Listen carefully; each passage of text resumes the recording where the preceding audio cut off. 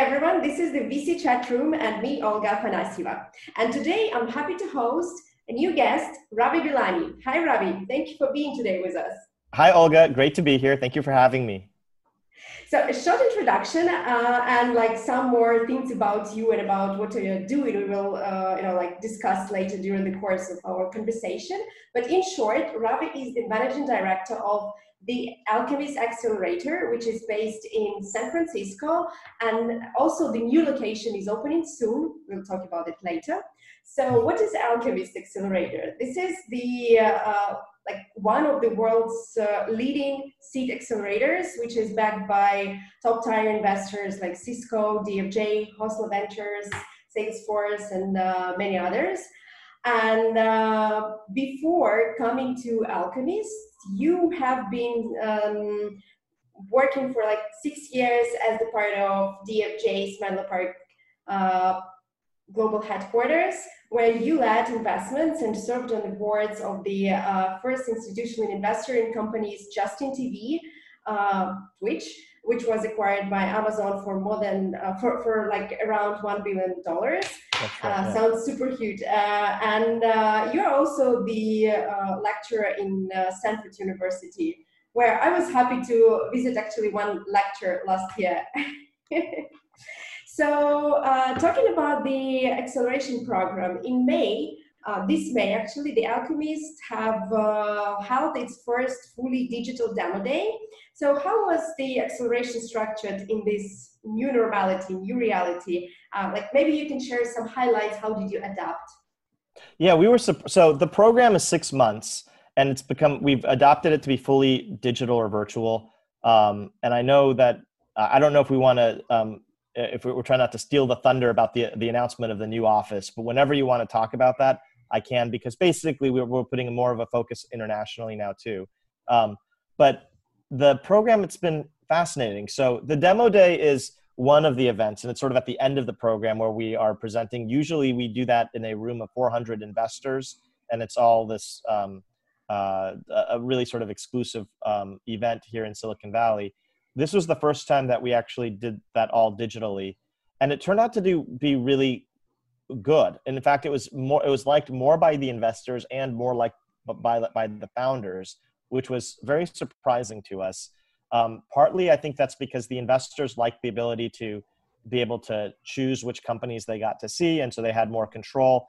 And the founders, it was far less stressful. So normally, I think if you're a founder and you're fundraising can be very stressful. You have to worry about looking perfect when you're presenting. And now we just had the founders record their 4-minute presentations digitally, and it was all distributed online. And, you know, the founders on average, I think, had around 24 meetings that they got after the virtual demo day, which is aligned with what we typically have.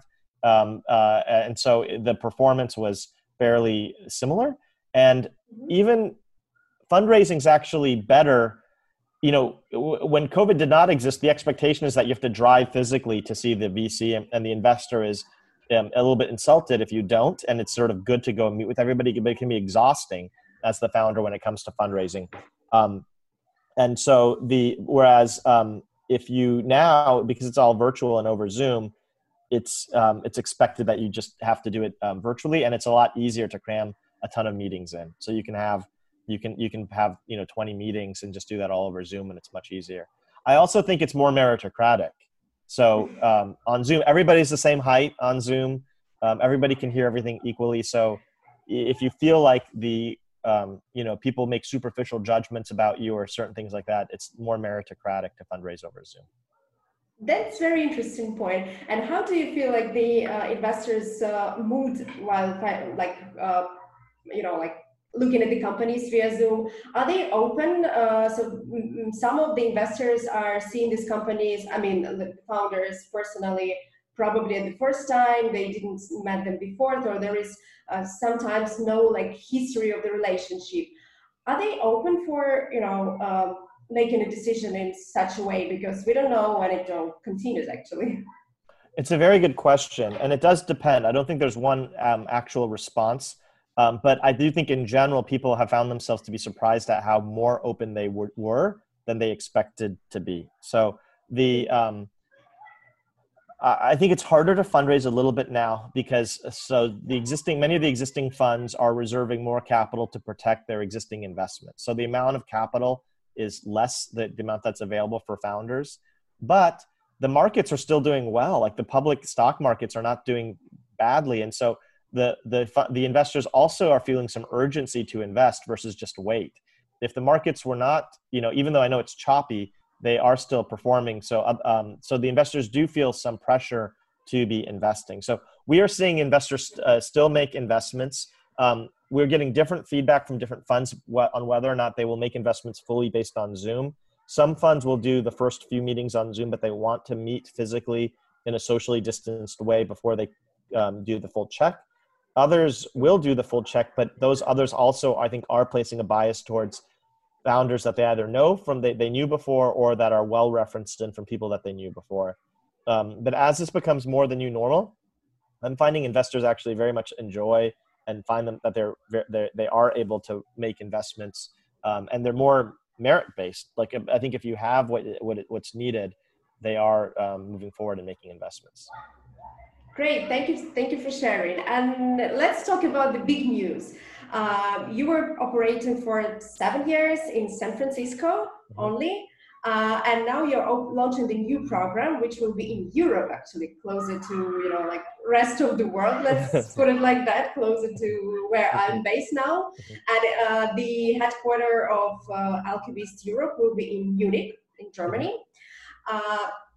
And as I understand, it also, designed to be fully remote if quarantine will not over. So people basically should not travel to San Francisco or to Munich to be a part of Alchemist for this half of the year. Can you tell a little bit more, like why Munich? Why did you decide to, spread your activity to other continents?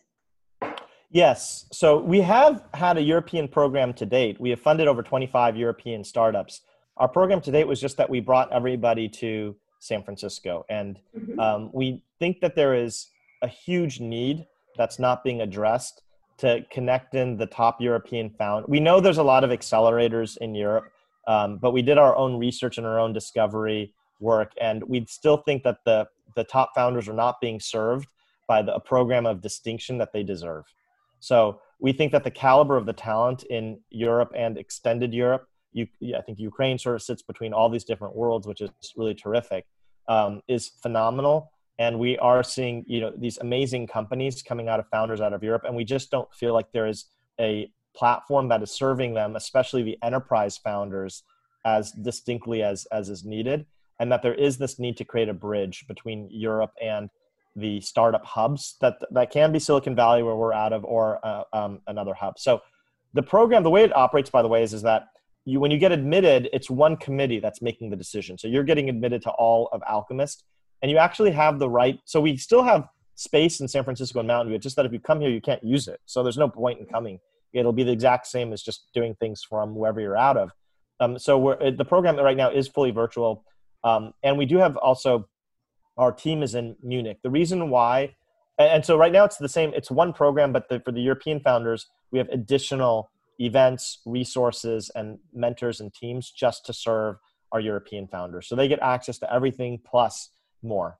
And we chose Munich because we are an enterprise-focused program. So we don't do consumer startups. All of we think that the enterprise is sexy. We think that the enterprise is really interesting. And so that's our full focus. So in Europe, Munich actually is really the heartland if you're interested in getting customers or doing deep industrial innovation or tech.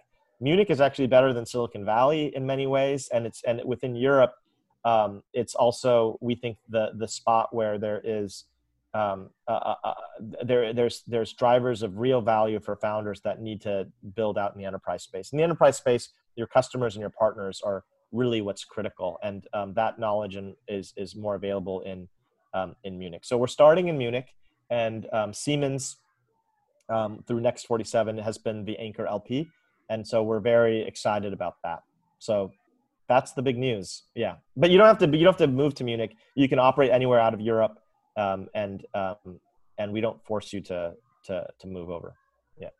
Yeah, that's a great news, and I think the perfect time. And once the borders are open, hopefully soon, you have already good contacts and companies that are, like interested in like looking thoroughly at the companies which are accelerated in Alchemist. And let's talk a little bit more about this geographical thing. Which differences do you see between American founders and European ones, or maybe like in entrepreneurial culture? Is there any? Yes, there are differences. So I think the Americans tend to be, I think they each have virtues. So the Americans tend to be more aggressive on selling and on visions. So they will put forth big, bold visions, even if they don't have the product built yet, and they'll make more aggressive claims.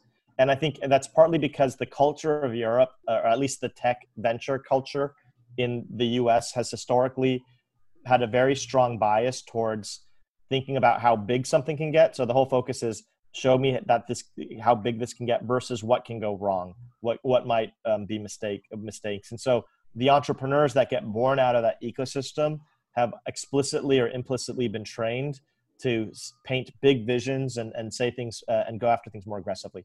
The European founders, and these are all generalizations. There is no one monolithic group. Everybody's different, as you know. But the European founders will tend to be more conscientious. They tend to want to have things proven and built before they'll make claims about what they're doing.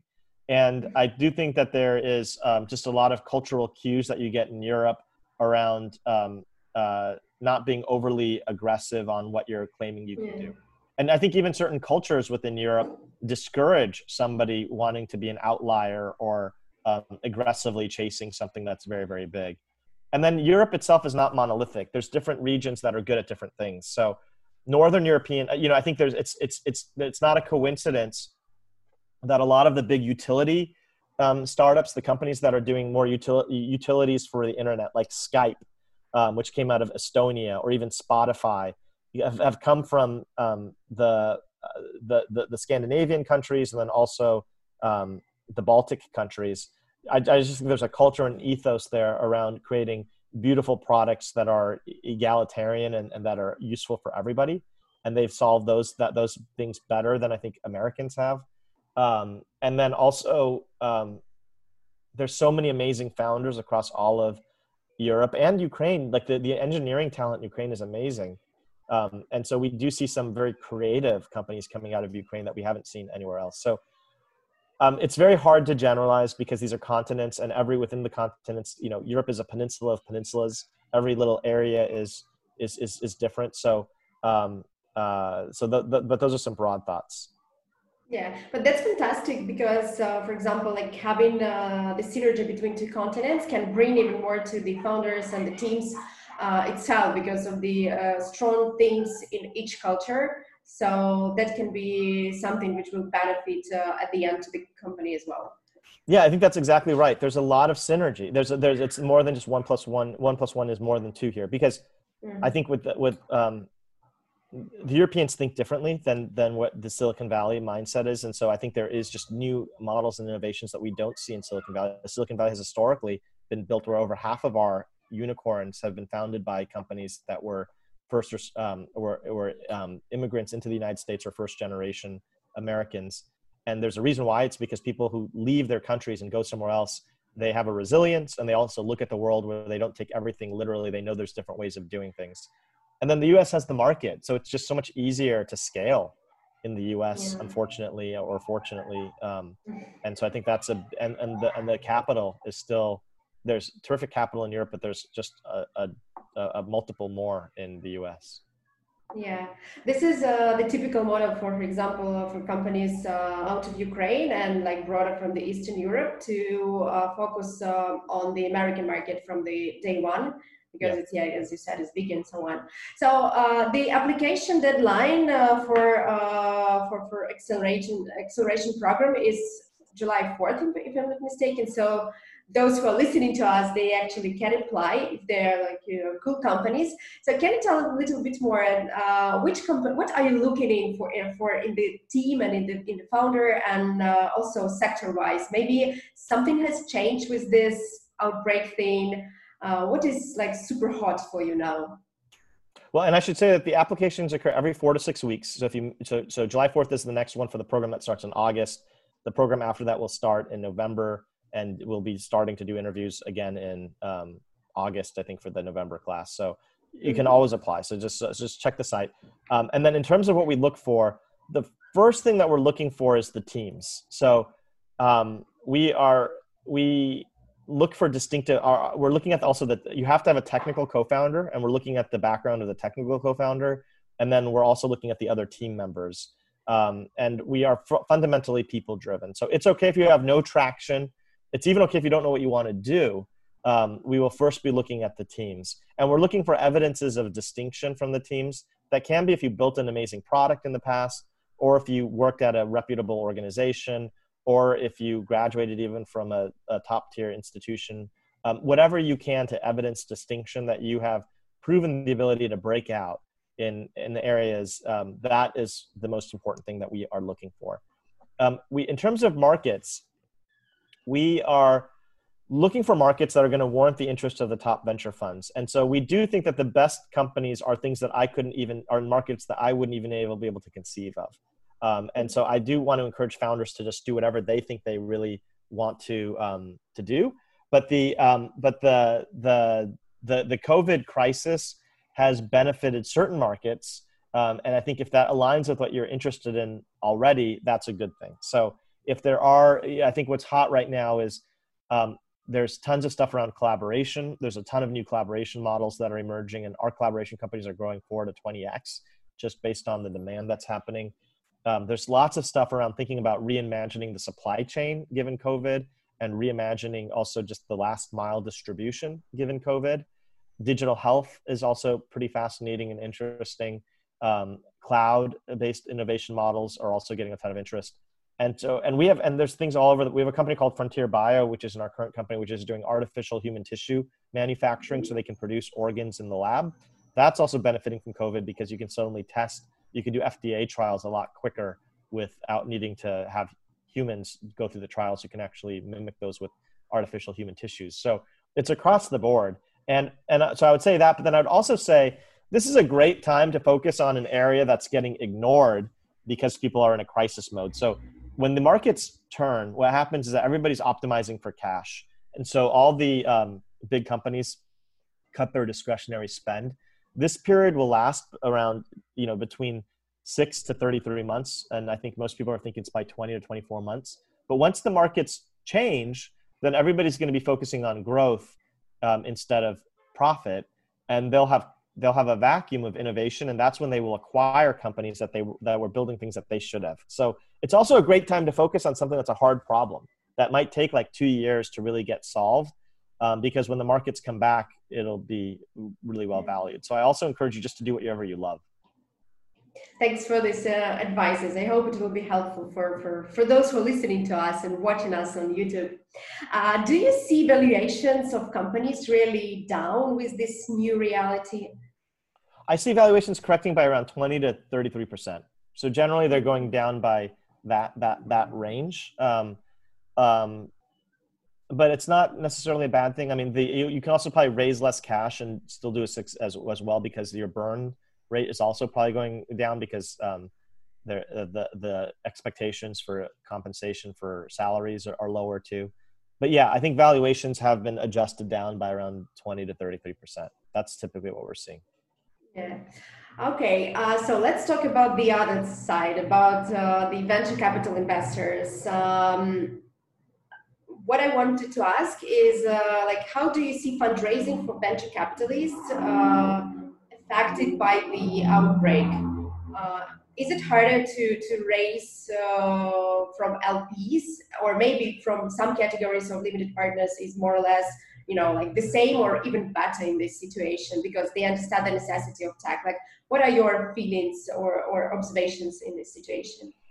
I think it's all this chain, so that even just as the startups are seeing that it's like a little bit harder, it's harder to raise and the valuations are going down, that still also goes upstream to the investors who are raising themselves. I think that there's less liquidity, so most of the funds have less cash to deploy to the new funds, and most of them are reserving cash for their existing commitments. So I think it is a little bit harder. I think fundraising. So for people who don't know, raising money for your startup is hard because you have to get like 1 to 3 investors to raise from you.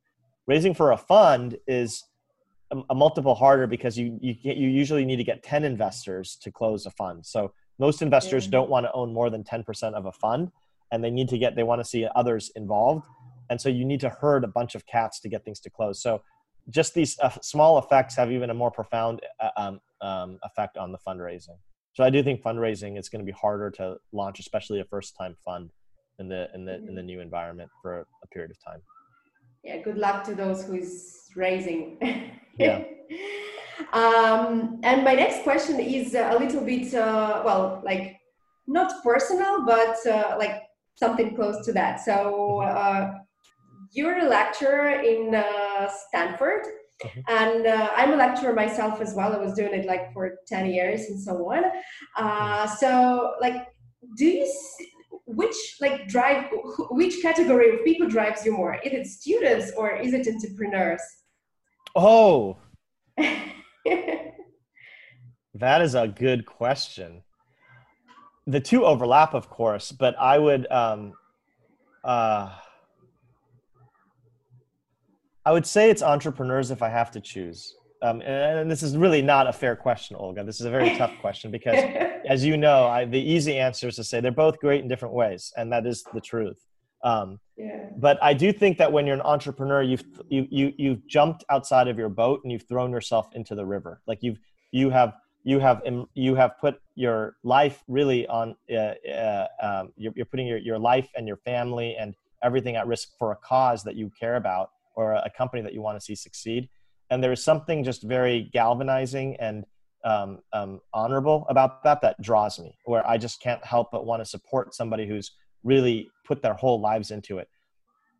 Academia, and Stanford especially, is a beautiful place, but it's a safe place. It's a place for you to explore and do things that you wouldn't otherwise do. But it's precisely because of that if I had to choose, I'd probably give more empathy towards the entrepreneur. But I love my students. And frankly, right now, the thing about Stanford is that the students are also entrepreneurial. They're all committing to things that are amazing that I went to Stanford as an undergraduate that I would never have imagined doing when I was there. So, but I think the real thing happens when you put yourself on the line, when you throw yourself into a situation. Yeah, we won't tell to the students. Yeah. The secret. Yeah, but I agree that there is a huge overlap. You're right. It's Stanford anyway. Yeah. We're coming to an end. And my next question, and probably I think it's the last one, can you recommend a book to those who are watching us, which was, like something that inspired you recently? It shouldn't be like about startups or investors, but it can be like one. Well, let me first give a resource also for, just because we're talking about the students. If you guys do want the Stanford stuff, go to ecorner.stanford.edu. So we put all the guest lectures up online and you can check out everything from Stanford. So there's no exclusivity. Everybody can get access to the Stanford stuff. It's just eCorner, and just you Google that. The book that I would plug it, You'll post sorry the for link. interrupting. Yeah, we will post the link under this video on YouTube. Okay. So that's the Entrepreneurial Thought Leader Seminar, which I'm a part of. And then the book I would recommend is The Alchemist, which is the namesake for our accelerator. And it's a mythical fable. So it's not about startups. It's not about venture capital, but it's a fable about the power of following what you were meant to do with your life and listening to your calling and how powerful that can be. It's not a long book. So if you're overwhelmed, I think it's a good, easy read by Paulo Coelho. So it's a fantastic author. And I think it's really reigniting to you about the power that you have that you may have forgotten. Thank you for sharing. And Accelerator was named by this book because that is the namesake effectively of the Accelerator is the book. Is the book Super. The Alchemist? Yeah. That's some news for me as well. Interesting. Thank you for sharing. And okay, I decided one last question. Yes. will there be some, what's one takeaway from this whole situation with shelter in place, with the outbreak, that like understood, or, like you were thinking about it and you would like to take it to your rest of the life? Well, at least at the routine during the end of the shelter in place and quarantine, like one thing that you will take from this situation. Well, I think it was how you chose to react to this, and that I saw this could actually be a very empowering thing if you use it as a constraint to be creative around. And if you can deepen your creativity, it can actually be very helpful. And I do think that there was a lot of learnings. So every time I go through something that's a crisis, I try to think about what am I supposed to learn in this? What is this here to deepen or teach? And I think if you approached it in that way, there's actually a lot of innovation. Innovation rarely happens without a constraint. So it doesn't happen if I'm just like, oh, think crazily, think about like 1,000 different ideas. It'll be very difficult for you to innovate. Whereas if I said, here's 3 hard constraints you can. And so I think we did see that with I think the big lesson for the Earth was to return back to basics, like to return back to being self-sufficient and not depending upon networks, because COVID was making all these networks now closed. And so we had to go back to just planting food and thinking about supply chain and things like that. And then I think even for us, it was around even coming up with these new models around these virtual interactions that proved to be more effective, and we would never have done them if we did them physically. And so I think that I would say the big lesson from this whole experience is going back to what it fundamentally means to be human. That, I think this is sort of the universe's way of smacking you and saying, hey, if you're getting used to getting your food, getting all of your restaurant food coming to you and being dependent upon these grocery stores and all that, go back to being a farmer and growing stuff. And I think it's a very healthy lesson to just go back to the basics. Yeah, so. Fantastic. Thank you for sharing. I really enjoyed this conversation and I would like to continue, but we're running out of time. Thank you, Ravi, for being today here. Thank you, Olga. This is great. Yeah, so this was the VC chat room, which is powered by me, Olga Afanasieva, and my soulmate, Olga Stolerchuk. And we had our guest, Ravi Bilani, the managing director of the Alchemist Accelerator. And you will be able to watch this video on the YouTube channel, and I'm encouraging you to subscribe. Thank you, Ravi, and have a very good day ahead. Bye-bye. Thank you, Olga. Bye, everybody.